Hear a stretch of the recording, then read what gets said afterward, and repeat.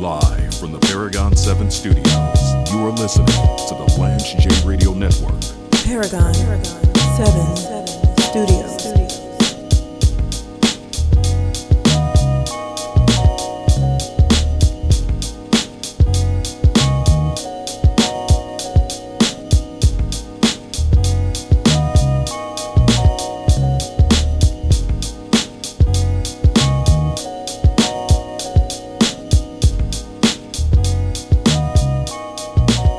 I've been talking, and if you're listening on Urban One or our new affiliate out in Orlando, you see that we've been running these promos for the Cook's Nook. And the Cook's Nook is a new partner of the show. We work with U.S. Hunger, my man Rick Whitted. We have a really good relationship with Farmbox RX. Social determinants of health is so important to the Lance J Radio Network. And having the Cook's Nook as a member of the team and working with them, what the Cook's Nook does, I like to say that they have a great, they're a part of a 1-2 punch, in my opinion. We have so many groups that are focused on food insufficiency. And the Cook's Nook, instead of doing the large produce boxes, they have these fantastic meals. It's almost, if you're listening out there, it's kind of like going to Panera without having to deal with the long wait in lines and the person at the takeout that's taking 20 minutes to get you your sandwich, your tuna sandwich or your chicken salad sandwich. So I wanted to bring in their CEO, Joi Cavalier, and Joi has such an amazing background, and she's lived like 2 or 3 lives already. She's one of those people that's really lapping the field in what she does. It's very rare that you have a CEO that is an actual legitimate chef. Now, all of us at home in our kitchens, especially during the pandemic, we're trying to figure out how we can become chefs, and we're working with various concoctions. But Joi is a literal chef, but she's also a phenomenal CEO and businesswoman and advocate for the underserved and advocate for the African-American community. So I wanted to have Joi on the show. It's really a big deal to be able to get her to come on the show and launch what we're doing with the Cook's Nook. So it's a pleasure to have you on the show, Joi.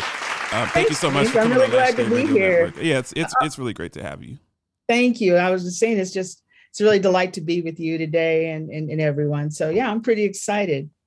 So tell us a little bit about, before we start talking about your company and your background, one of the reasons that I wanted to partner with your team and your media group that supports you is because we really need individuals that understand SDOH to be a part of the show.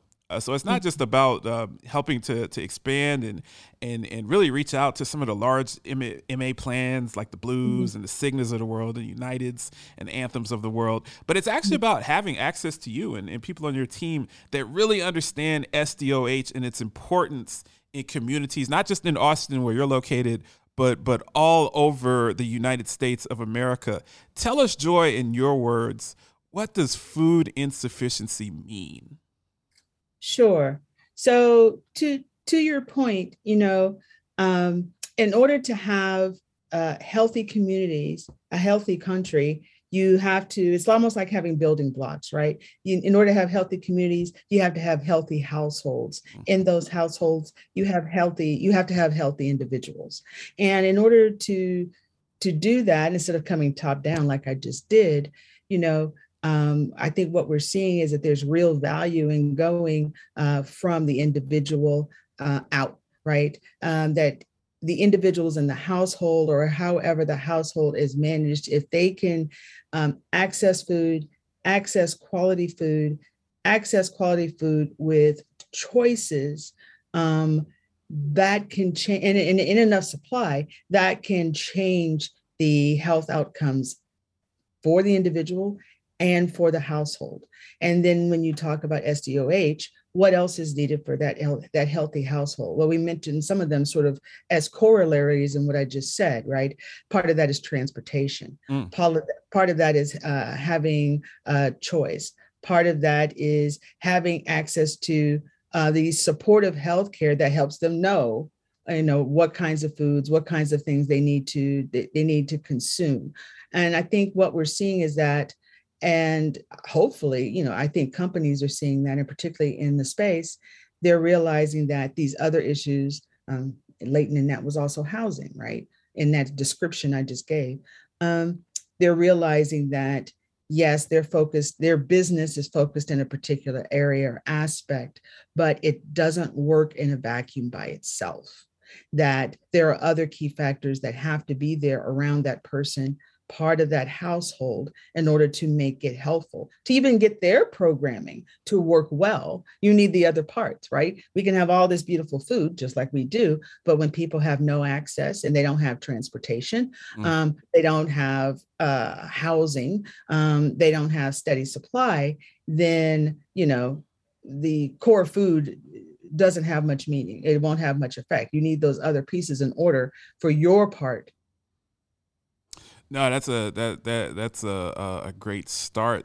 Joi, I'm curious, tell us about the Cook's Nook. How did you get into this business? Because you guys are for-profit, and there are a lot of non-profits that are in this business. What is the difference between what you're doing, although you're a for-profit? How do for-profits still create that community impact? You're talking about a lot of really serious, hard-hitting issues about getting beyond just food itself, but we use the phrase "food is medicine" in the industry, but you have to have transportation. They're pharmacy deserts. You have to be able to get to a pharmacy. I mean, if you're looking at the whole profile of a member, someone that's fighting chronic illness, you need green spaces to exercise and get fresh air. I mean, there's so many things you need. If you're a diabetic or you're someone that's on a monitoring device, you need access to the internet. You can't monitor the insulin if you don't have internet access. Tell us how your organization got into this business and how, as a for-profit, you're still building the communities up that you serve. Sure. So our business sort of began as one that focused on developing entrepreneurs, and it was entrepreneurs in the food space. And, what does it take for an entrepreneur to come to market? As you mentioned, I had another life where I spent 18 years as a global sort of product strategist and product manager. So I'm always bringing new products, to market. But what does it mean for entrepreneurs to do that, and entrepreneurs in food, when I decided to leave technology per se? And as we sort of developed entrepreneurs, and many of them have products that people might actually enjoy right now, you guys might be enjoying them. They're in stores locally here in Central Texas, but also some have gone national. The food always comes out, especially entrepreneur food, always comes out of a need. And a good chunk of the time, it's actually a need for health. It's they didn't see something on a store shelf, or they couldn't access something, so they created it, right? For themselves, for their family, for their own maybe potential, health or disease state. And realizing that food was coming out of communities and out of entrepreneurs in that way, when COVID began, one of the things we sort of realized that in the same way that entrepreneurs think about, I'm solving my own health problem by creating this product and then bringing it out to market, we sort of thought, wow, there's going to be a whole bunch of new people who, due to COVID and the early lockdowns and the way things worked, they won't have even further access to food. And you'll have more and new people who are trying to come into a system to access food, and they don't know how. They've never been in that system, right? I'm very curious, if I could jump in. You talked about COVID, and COVID has obviously been will be the dominant story of this decade, if not this century. Just the way so many of us during COVID, there's so many people that became food insufficient. There's so many people whose illnesses were exacerbated by COVID. There's so many people who have new illnesses because they weren't getting out. So now they're dealing with depression. Maybe they had early stages of, the typical frequent flyers, the hypertension, the diabetes, but now they haven't been a doctor to a year and a half. So it's gotten even worse. Right. I even personally had some numbers support that. Yeah, I even personally had some wisdom teeth work that I had to push back, and now I'm feeling the pain of not getting those wisdom teeth taken out. So COVID has changed so much. How did that impact the Cook's Nook and your constituents, because obviously there's much more need for food. Well, that's exactly it. We saw that need rising, and amongst those who already participated in or who already were food insecure, but now we were introducing an entirely new population to food insecurity, right? And so we outlined these populations. They were not just those who were already food insecure, but those who were caregiving, who now, for what little they could, try to get access to food for someone else on someone else's behalf.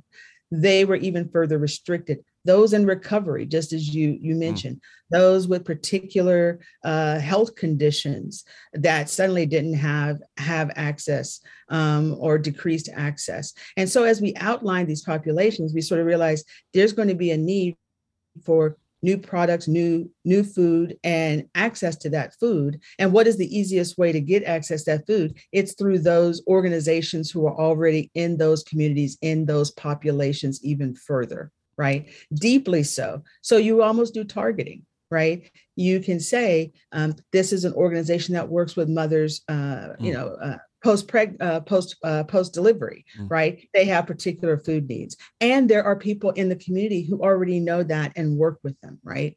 And it's so not reinventing the wheel, we realized that what was in shelf stable boxes, like from a local food bank, was not sufficient. People still need fresh, prepared food, right?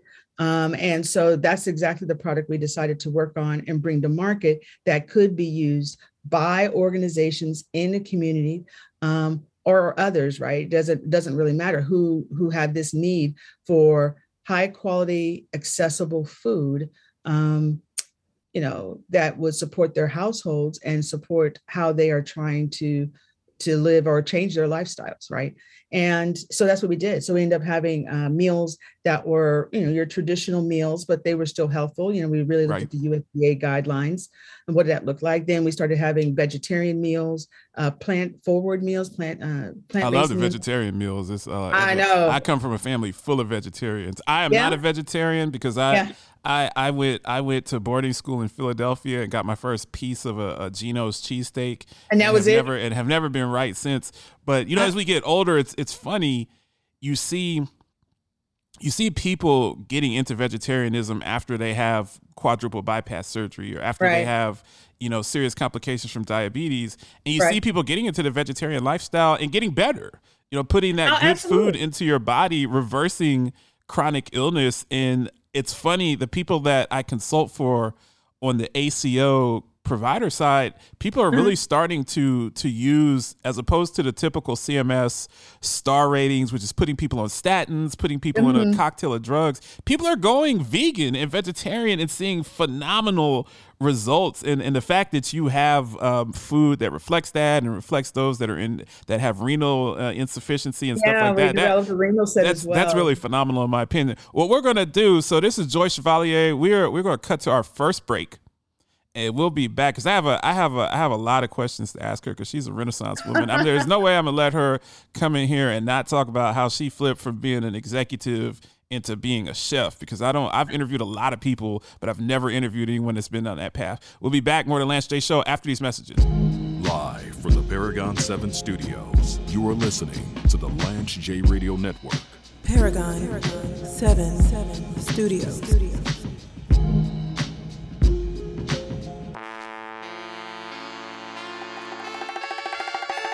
Yo, this is your boy Lance J, a.k.a. the Paragon of Sports Talk Excellence, a.k.a. the Heisenberg of Broadcast Radio, a.k.a. the Wolf of Wall Street. Listen to me weekdays now at 11 a.m. on WOL 95.9 FM in the DMV, brought to you by our partners at Episource, the nation's leader in healthcare analytics and strategic support for Medicare risk adjustment programs.